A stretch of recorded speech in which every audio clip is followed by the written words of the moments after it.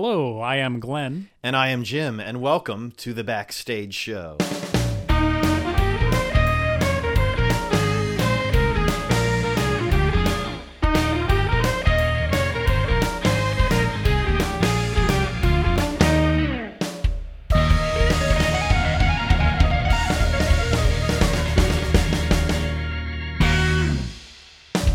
And thank you for joining us again for yet another episode of the Backstage Show, and we're going to continue our conversation about the casting process from the director's perspective. We talked last time about planning for the auditions, and we're going to pick up that conversation with actually determining who you're going to pick.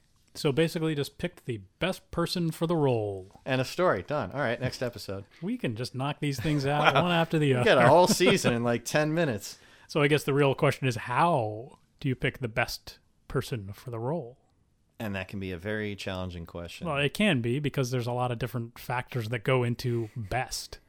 Yeah, and I think the most important thing to consider is not necessarily the best person at each individual role, but the best for the puzzles that we've been alluding to. Yeah, we keep talking about the puzzle, but basically when you're casting a show, I think you're not attempting to select the best individual to fill a certain role. You're attempting to select the best cast for the show. Yep.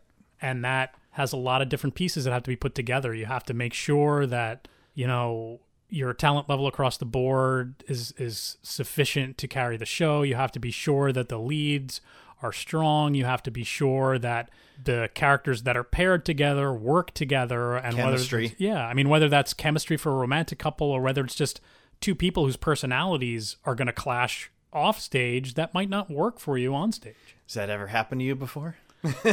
Has that ever not happened to me? No. There are certain shows that have worked better than others, and you make mistakes and you try to learn from them, and sometimes you do, sometimes you don't. Let's just come right out with it. I had a show that after that show went up and was finished, I said, I'm never going to direct again. I went back on that in probably less than a year. But my circumstance with that, my experience rather with that, is that this was a 4-person show, and I cast who I thought fit best in the roles and who I thought would work well together. And then it felt to me as if one of the actors kind of gave up and just phoned it in and just decided the show was kind of beneath him. And when that happens, the other actors did their best to pick up his slack, but when you've only got 4 actors, it's 25% of your show that's kind of falling apart. Right, and the balance of the contributions of the individual roles that could make it much more than 25%. Absolutely. Because I don't think there's any actor that stands in a silo. You don't have any show that I'm aware of where an actor has a role that does not affect at least one other role. Absolutely. Otherwise, you just have a bunch of individual monologues. Which, I guess something like the vagina monologues comes to mind. That's fine. That is a circumstance where that occurs. But generally speaking, that's more the exception than the rule. Yeah, that's something where you can cast in a silo. But as a general rule, I think overall you have to... Every role affects some other role, and it all is one big puzzle fitting together, and that's how you have to cast it. You have to cast your cast, not your roles. Yeah, and this isn't always an easy thing, but finding a cast that's going to work well together, who's going to help support one another. Yeah, and that's a difficult thing to even know ahead of time. Yeah, because especially if it's people you haven't worked with before, or, sometimes that doesn't even matter. Sometimes you might have people who have worked together on a previous production. You cast them in this production, and for whatever reason, they might have a falling out, and you have no way to predict or plan that. Yeah, and also, you're generally not going to carry over that whole cast. So you might be like, oh, that cast worked really well together. I've been involved with that. I was involved with that show on some level. And then you move on to this next show, and you carry over, a few of the actors from that show, and you realize that, well, these people didn't really gel, and it didn't matter in the last show because they didn't really have any scenes together. But you're thinking of that cast as a whole work together. So yeah, casting some people from that cast should work for yours, but not necessarily the case. It's a different puzzle.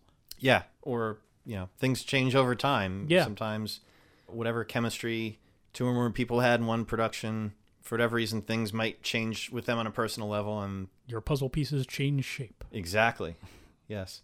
So hopefully at this point you've learned enough from the audition process to get a sense of who's going to give you what you think you're looking for, who's going to mesh well together. Maybe you've felt like, this is how I felt, where I was indecisive about certain things, and that was what kind of maybe pushed me in the direction of wanting to have a callback so I could see a little bit more because I couldn't really make up my mind about something. That's maybe not necessarily the best reason. Sometimes maybe you just have to make a decision about something. Yeah, I think I tend to lock into things pretty quickly as a director, sometimes too quickly, and that's come back to bite me in the end. So it's a balance between using your gut instinct and doing your research and making sure you're casting the right people. Mm-hmm. And I mean that can factor in if you're dealing with people that you don't know. Absolutely. Because you're inevitably going to end up casting some people who are new to the theater or at the very least new to you. Mm-hmm. And that's when you might want to do a little research ahead of time. Yeah, I've done that. When I was considering somebody for a role that I had never worked with before, I happened to find out that this person worked on another production at a theater I was familiar with, working for a director that I knew. So I reached out to that director and I said, hey, I'm considering this person for a role. What was your experience working with them in your show? Right. And that kind of helped me get a better feel for, whether it was a good idea to cast the person or not.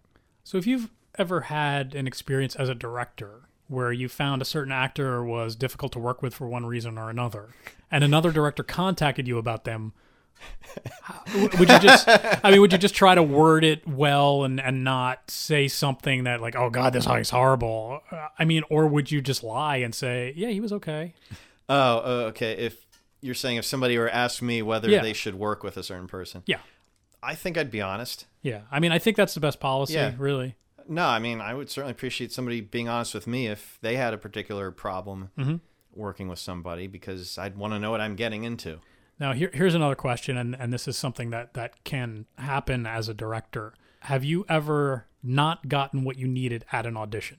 Yes. And what did you do in that circumstance? Well, this was, I think, when I directed Red Herring, which was my second show I ever directed, and there just wasn't really anybody I could see, like, for leading men types of, actors who would suit that really well and be a, romantic love interest, et cetera, et cetera. So I think in that case, I just thought of people that I knew of, that I had worked with before, that I could potentially see working out for that role. I don't recall getting a call for that. Reaching out to them. Oh, shoot. That's what I ended up having to do. Yeah. I actually had one situation, the first show I directed, I cast somebody for a lead role, and then they had to drop out right away. Mm-hmm. Yeah, that can happen. Now, did you go back to the auditions to pull somebody that maybe didn't quite make the cut, or did you go outside of that? I went outside because I don't think there was anybody necessarily left over who I, maybe had already casted or whatever, and I ended up going to somebody else who had not auditioned in that case. Yeah, as a director, I have had. It would to not do be that. my preference. If there had been, if I had a second choice from auditions who was still available, then yeah, I would think I'd reach out to them. Yeah, unfortunately, as a director, I think that's happened to me on a few occasions where I've had to go outside of the auditions, and I hate to do that, but there's a lot of times where you've cast all the other parts of a puzzle, and either somebody dropped out or turned down a role or something like that. Mm-hmm. And you can't fit the puzzle together without going to other people. And it's a horrible thing to have to do as a director, but you have to do what's best for the show. Well, yeah. Just because somebody auditioned, and you have a role open, it doesn't mean they're going to get that. It's not required that you have to use them. I think the general theater policy is that you usually have to have some sort of open auditions. Mm-hmm. If after that you don't find what you're looking for, then you can do whatever you need to, recruiting wise or what have you. Yeah. And I think you and I'd like to think any director, their first choice is going to be to go for somebody who is interested in the show ahead of time, cared enough to come to auditions. Sure. But, it's a hard thing to do, but as a director, just certain people aren't going to work in certain roles, and you have to accept that as a director, and you really have to accept that as an actor. It's just harder as an actor, I think. It's difficult, at least for me as a director, because I feel like if somebody's coming to auditions, they want to be involved, and I really want to use them if I can. Yeah, I agree. I don't like turning people down. No, it stinks. Yeah. You think it's bad as an actor? It's bad as a director, too. Yeah. Oh, yeah, and these could be very talented people. Absolutely. Just not fitting the particular role. Right. So, yeah, I think I've come to learn that, going back to background checking, I think I've come to learn that is very important for people that you have not worked with before. If it's somebody that you have worked with before, have a lot of experience with, you know that they're dependable. Yeah. You know what to expect out of them. You know that they can give you a good performance, that they'll work at it and give you what you need. Then great. That's a no-brainer. But if it's somebody that you've never worked with before, obviously if you can ask somebody what their experience is like, that's great. Mm-hmm. If you can't, then you maybe have to make a judgment call. What's your level of risk? Yep, yeah, and that's going to depend on the size of the role, too. You might be more likely to give a new person a chance at a smaller role than you would at a lead role if it's got to carry the show. That's definitely a consideration if it's a walk-on or a secondary kind of a thing. Yeah, and sure, I think it's less risk of that. And, for some reason, something didn't work out with that particular individual and you had to get somebody to step in for them. It's not the end of the world necessarily. Right. But I had an experience where, I did cast somebody in a major role that I had not worked with, mm-hmm. and it didn't go so well because of, in this case, this person had some personal issues that ultimately got in the way of them being able to perform and show up for rehearsals and things like that. It can be an issue if they don't show up for rehearsals. Yeah, and it's kind of a shame, and it's kind of a sad story, and I don't want to get too much in the details of it, but it put me in a very difficult situation because it was a matter of, when do you decide to cut this person loose and come up with a backup plan? I think it's which I ultimately had to do like a month before we opened in that case. I think it's a very difficult thing to do as a director of community theater, to look at somebody that's not giving you what you need and can't give you what you need, to essentially fire them. Yeah. Because nobody's getting paid here. We're all doing this because we love to do it, and you want to give people the opportunity to do what they love, but you also have to think of the show overall, and you've got to cut somebody loose if they're not, participating, if they're not able to come to auditions, if they're not able to give you what you need. I mean, we can get into that a little bit more in another episode because that doesn't really have to do with casting. No, but I mean, these are things that you gotta that something like this can happen when you cast. So you might want to do that background check as best you can. But even if you do it, it might not work out for you. And you have to have that in mind. No, I mean, it could come completely out of the blue. Like I said, I had casting a guy in lead. This was the show The Senator Wore Pantyhose. I casted a guy who was the senator, the title character, and I thought he'd be really good for the role. Unfortunately, he took another job and he wasn't going to have time to do the show, so he had to drop out. It happened very early on, but it was out of my control. Yeah, I've had that happen as well, where you cast somebody and they're doing well and they're like, you know what, I'm actually not able to do this now. Something else happened. I mean, I think that's something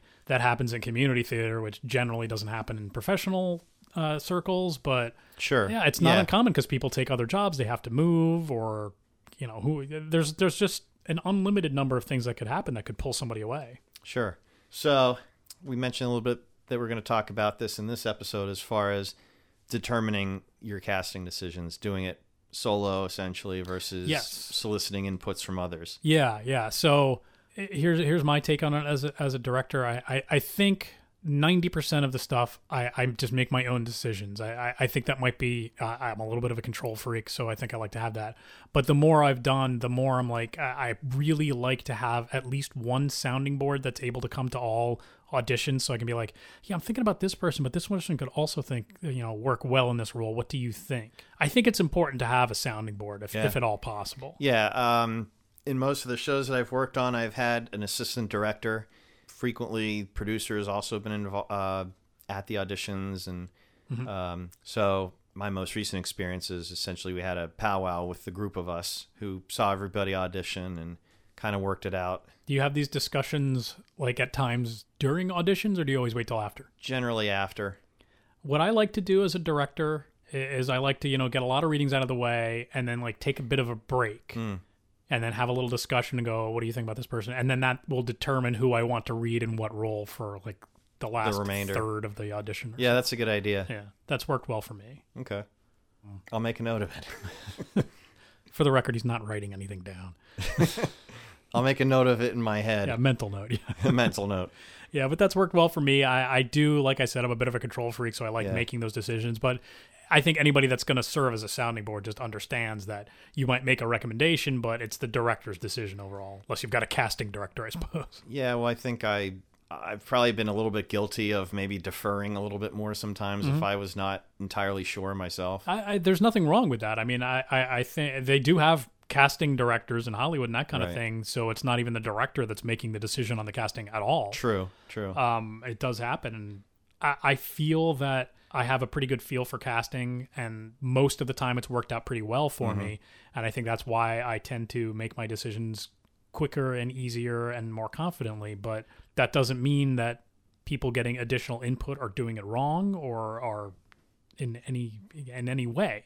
It's just a different way of doing things. That's why I was kind of just asking out of curiosity how you do it, because I know there are some directors who, mostly defer that decision to somebody else. They have the final say in it, but they work with, an assistant director or a producer or a dramaturg or whatever that they trust for these decisions, and basically have them say, here's who I think you should cast. And then they either just say yay or nay. There's a lot of different ways of doing it. It's just what you're comfortable with. I don't think I've ever entirely cast in a vacuum. I don't think I have either. I just I like input. I like to have somebody that I can talk to, so I don't have to think it all out in my head. Right. But I think I generally make most of the decisions myself. The other advantage I've had as far as getting that kind of group input for casting is sometimes people have been able to kind of give me insight into people that I haven't really worked with. Yeah, that's definitely helpful, and I'll call on outside people for that sometimes as well. Yeah, I've done that too, but it's handy if, somebody already involved in the production has worked with some of the people you're considering before, and kind of maybe give you a little bit more of a inside scoop on what it was like, what their prior experience was with that person. So if you had a circumstance where there's somebody that's auditioning that you're not familiar with and you think they might be good for a role, but you want to get more information, and the only one you know who has more information is somebody else who auditioned for your show, would you go to another actor to get information? Well, if I were considering casting the other actor, then I might be more likely to do that. Yeah, that's tough because if it's a situation where it's a potential competition. Yeah. I don't think you could. I don't think you're gonna get a. I think objective. If they're auditioning for different roles, maybe you could. Well, yeah, that could very well be if you're no potential overlap whatsoever in what you'd consider them for. That would probably be fine. Yeah, but yeah, if they're up against the same role, forget it. I don't think that would give you an objective answer. I don't think they could do it unbiased. No. Here's another question. Here's a thought. Maybe this was something that we should have talked about in the actor viewpoint. But have you had circumstances as a director where you have had people audition as a team? Like a husband-wife that are like, you can cast both of us or neither one of us. We're not going to do the show if you cast me and not her. No, I've never run into that. What would be your thought if you did run into that? Because I did that personally as an actor. When I first married my wife, we both auditioned for a show and we went, look, we want to be together. We want to spend our time together, and this is a big commitment, and we really don't want to do this show unless we're both in it. I'm just wondering what your viewpoint. I haven't really, I haven't encountered it as a director either, and I'm just kind of wondering what your thought would be on that. Well, in a way, maybe that actually makes decisions easier, because if you didn't like one of the two people, then throw that out entirely. Yeah, I just kind of wonder, I'm not sure. What if one of them was really outstanding and you really wanted one, but the other one you're like, they're not really that good. It's I think that just complicates the puzzle. I guess. I could see that. Yeah. It's kind of more of a trade-off in that way. That's a good one. It's I hard think it's a case by case basis. I think. Yeah, I think. I can understand the thought behind that. There's a huge time commitment for rehearsing a show, and a couple may want to be involved with it together, so they can still spend the time together, and they have it in common as a common interest. That's fine. I have no problem with that. You ultimately, I guess, have to figure out what's best for the show. Yeah, I mean, I guess. I'm just kind of trying to decide on my own even how I would feel about that as a director. I mean, I guess it's good. It's better to know that up front rather than say offer the role to one of them and go, did you cast the other one? No. Well, then I'm not accepting it. It would make it easier in that sense. But at the same time, it does complicate that puzzle. I was lucky enough that we did both get cast in the show, and it was a great time. But I never really thought about it from a director's standpoint. That's probably something as an actor that you would probably want to make the director aware of at the audition. Absolutely, yeah. I mean, it makes things easier, even if it does make them more difficult, if that makes any sense. Well, the closest experience I can say I have had to this is, having a significant other audition for a show that I was directing. Yeah, we touched on that briefly. Well, having had a couple experiences with that. In one case, I did not cast my significant other. In the other case, I did. Ultimately, yeah, I mean, sure, there was probably consideration of, getting to spend time together, working on the same show together, which ended up not being an issue anyway, because in the case of Ladder, where I did not cast, she assistant directed, so she was still involved. But, that was, again, a situation where I thought I still had to do what I thought was best for the show. Yeah, I mean, I think as a director, that's generally what either one of us is going to think. I don't know that every director does feel that way. Perhaps not. I think your goal should be the best show possible in the end, and sometimes that makes decisions very hard to make. I know the last show I directed, I had two large roles that I ended up going outside the auditions for. I think I discussed this before, where I did offer those roles, but that was the situation where there was a kiss and they were not comfortable with that, and I tried to figure out a way to work around it, but I didn't feel as a director that would work for the show. So I ended up going outside and going, who do I know? Who do the people I know? Who are the people in your neighborhood? Yeah, basically. And I ended up getting two people who did a fantastic job with the show. So it worked out for me, but it's a challenge. I mean, you don't always get what you want, but if you try sometimes. Stop on that line. Another angle I think to consider is community theater. I think at times can get a reputation as being very insular, like individual groups. So to try to counteract that, there can be a push to get fresh faces involved. Actors are going to be turned off going back to a certain theater to audition if they know that the same people end up getting cast in all the shows. Yeah. So as a consideration as a director for casting, all other things being equal potentially, or more or less equal, if there's an opportunity, sometimes you may be encouraged, if there's an opportunity to get a fresh face somehow involved, as long as it's not going to be a major problem for the show to do so, that you're not hobbling the show just to make it work, I think that can be a factor. Yeah. I mean, I think actually most shows that I've directed, I have had at least one role where I cast somebody that I did not know who had not worked at the theater. Right. I can't statistically say if I've done that in every case, but I think generally speaking, I have on at least several occasions cast somebody who is new to a theater. Yeah. And I mean, sometimes that works out, sometimes it doesn't. But most of the time, I think as directors, we're not casting a person where it's going to hobble the show if they don't do well.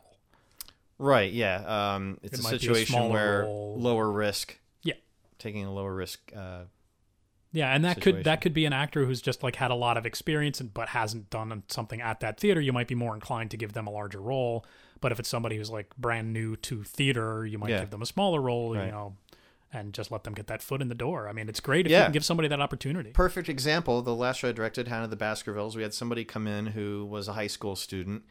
I guess just happened to find out about the auditions. I don't think had ever been to that theater before. Came in and, I think I got a message ahead of time, inquiring, is it a problem being underage to work on the show? And actually, that had some implications related to obtaining clearances and background checks. Yep, yeah, you do have to do that. For the cast and the crew, as far as there are certain processes with that if you're going to have people who are under 18 in the show. But that's not really necessarily where I was going with that. Where I was going with it is that, it couldn't hurt to have her come in and see what she can do. Sure. We can worry about the background check situation if we think it's warranted. And she came in, she did a great job. We all really liked her, and it didn't matter that she was new to the theater. We just thought she really handled it well. Yeah, I mean, you don't know what's out there. You don't know what to expect going into an audition. You may have something in mind one way, and somebody surprises you. But in that case, it wasn't a lead role. It was more of a supporting role. Again, the risk of doing something like that was lower. Yeah. Well, I had, here's an example. When I directed Frankenstein, I had worked with somebody. There are a few shows that I directed. Dracula's one, Frankenstein's another, where I had something in mind going, okay, I can pull off this show, but with Dracula, it was like, only if I get the right person to play Dracula. With Frankenstein, it was only if I can get the right person to play the creature. So I didn't step into these shows until I knew somebody that could do that. Dracula, I happened to get lucky in that the person I had in mind did audition and did end up with the role of Dracula. Frankenstein, I had somebody in mind who would be great for the creature, but he was not able to audition. So I'm like, well, where am I going to get another guy? I mean, this is a 6'4" imposing looking guy that just looked like, he might have been cobbled together from corpses. I don't know. With or without a limp. Yeah. Regardless. So, and I'm going, what are the odds of me getting somebody else that can do this? And somebody walked in who also happened to be 6'4" and a big, lumbering, intimidating looking guy that, right prosthetic makeup, and we got ourselves a great creature. And but I did not know him beforehand, never met him.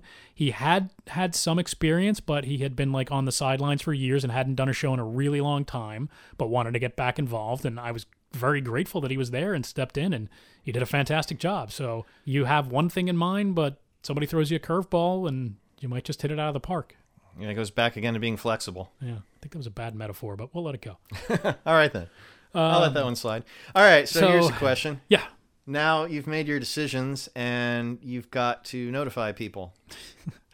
Me personally, I kind of hate that part, mainly because I don't like having to reject people. I don't like having to turn them down, and I don't like making phone calls. I just don't like phones.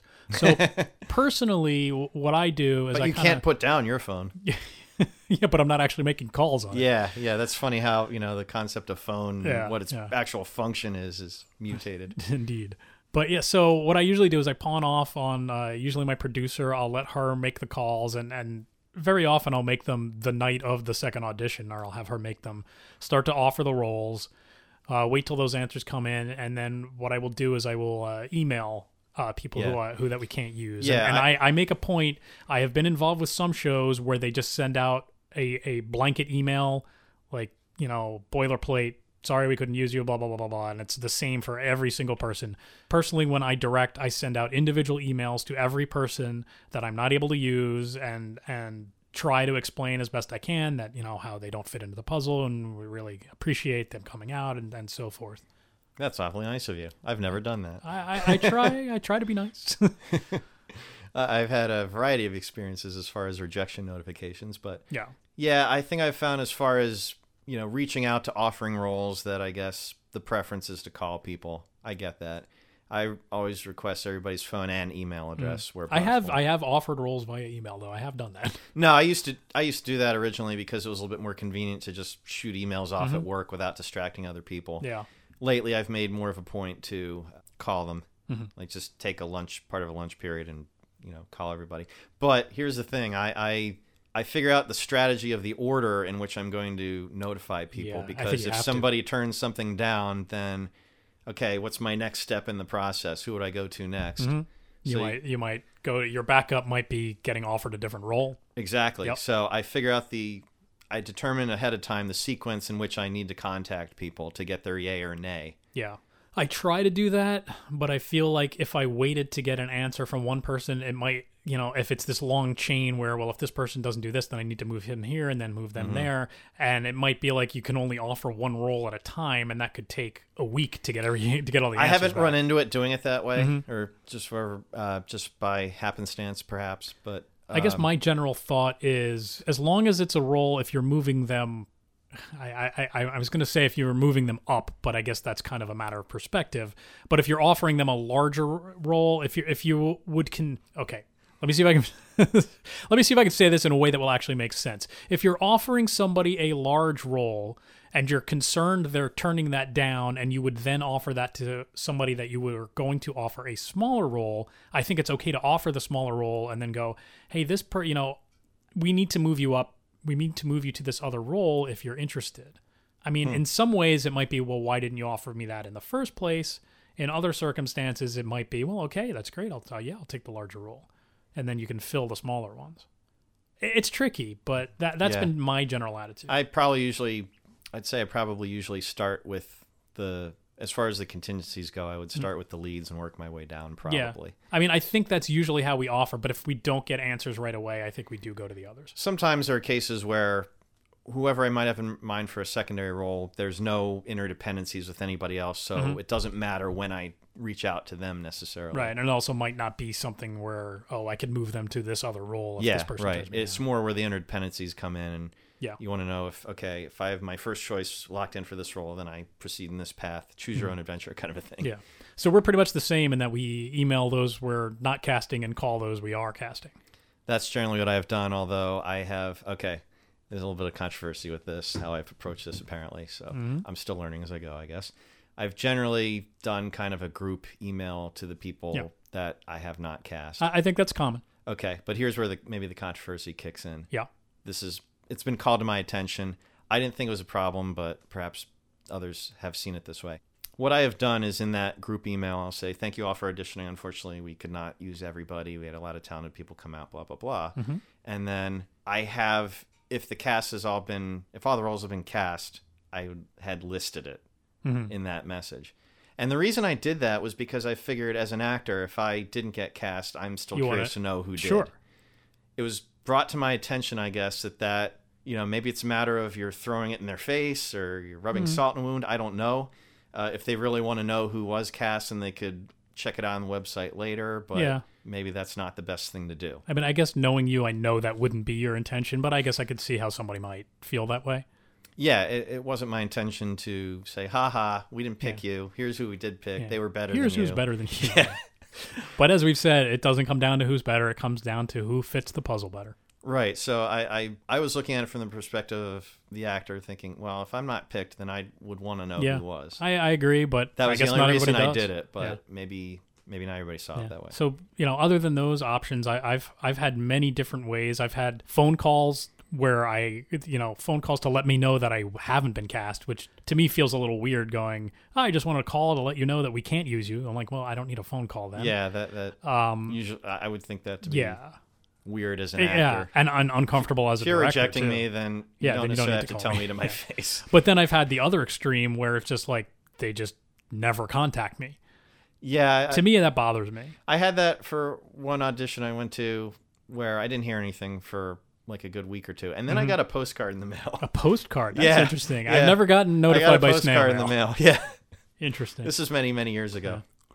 So I think that pretty much covers the whole process of auditions and casting from our then it's just a matter of, making the cast announcement. Yep. Once I have reached out to everybody and accepted all the roles, they've accepted all the roles, then I will put together a group email with the entire cast to give them the cast list, tell them who else is cast. Congratulations, y'all get in, or read through is whenever it's going to be. You get your script.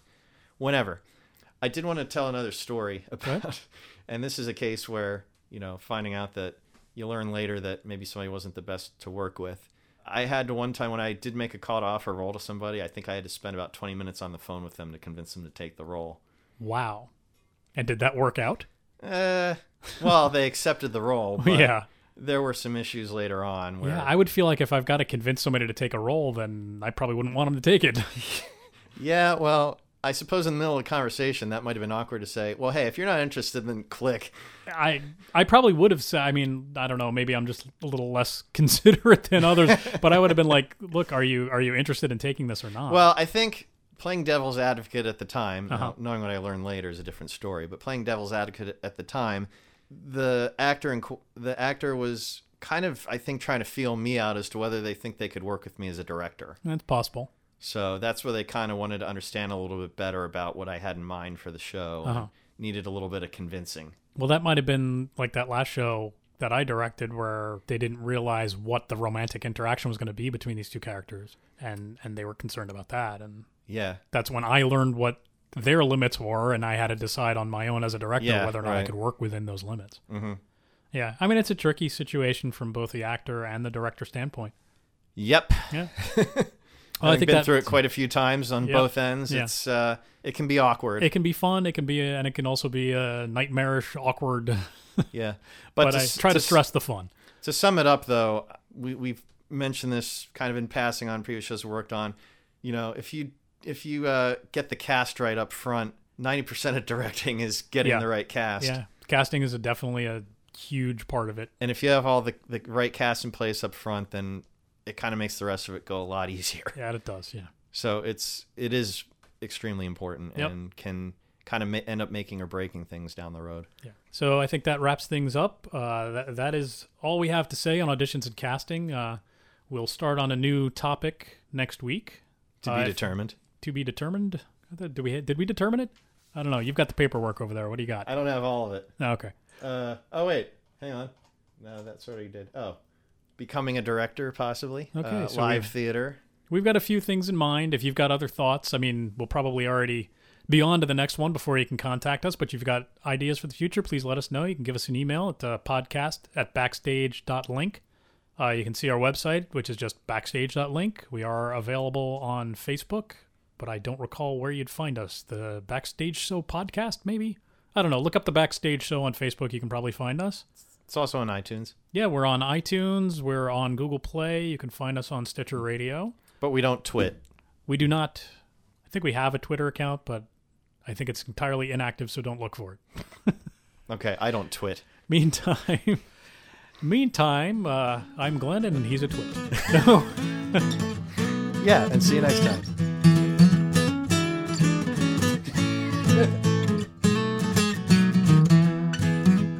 Windy. What? I didn't. Are you recording? I am now, but I didn't start recording until you said windy. Oh.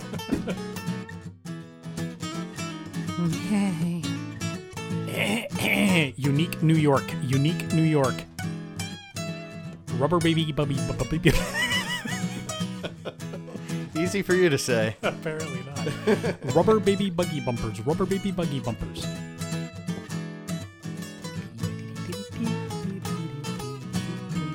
You can't see me dancing right now. No. Well, I can. I'm sorry.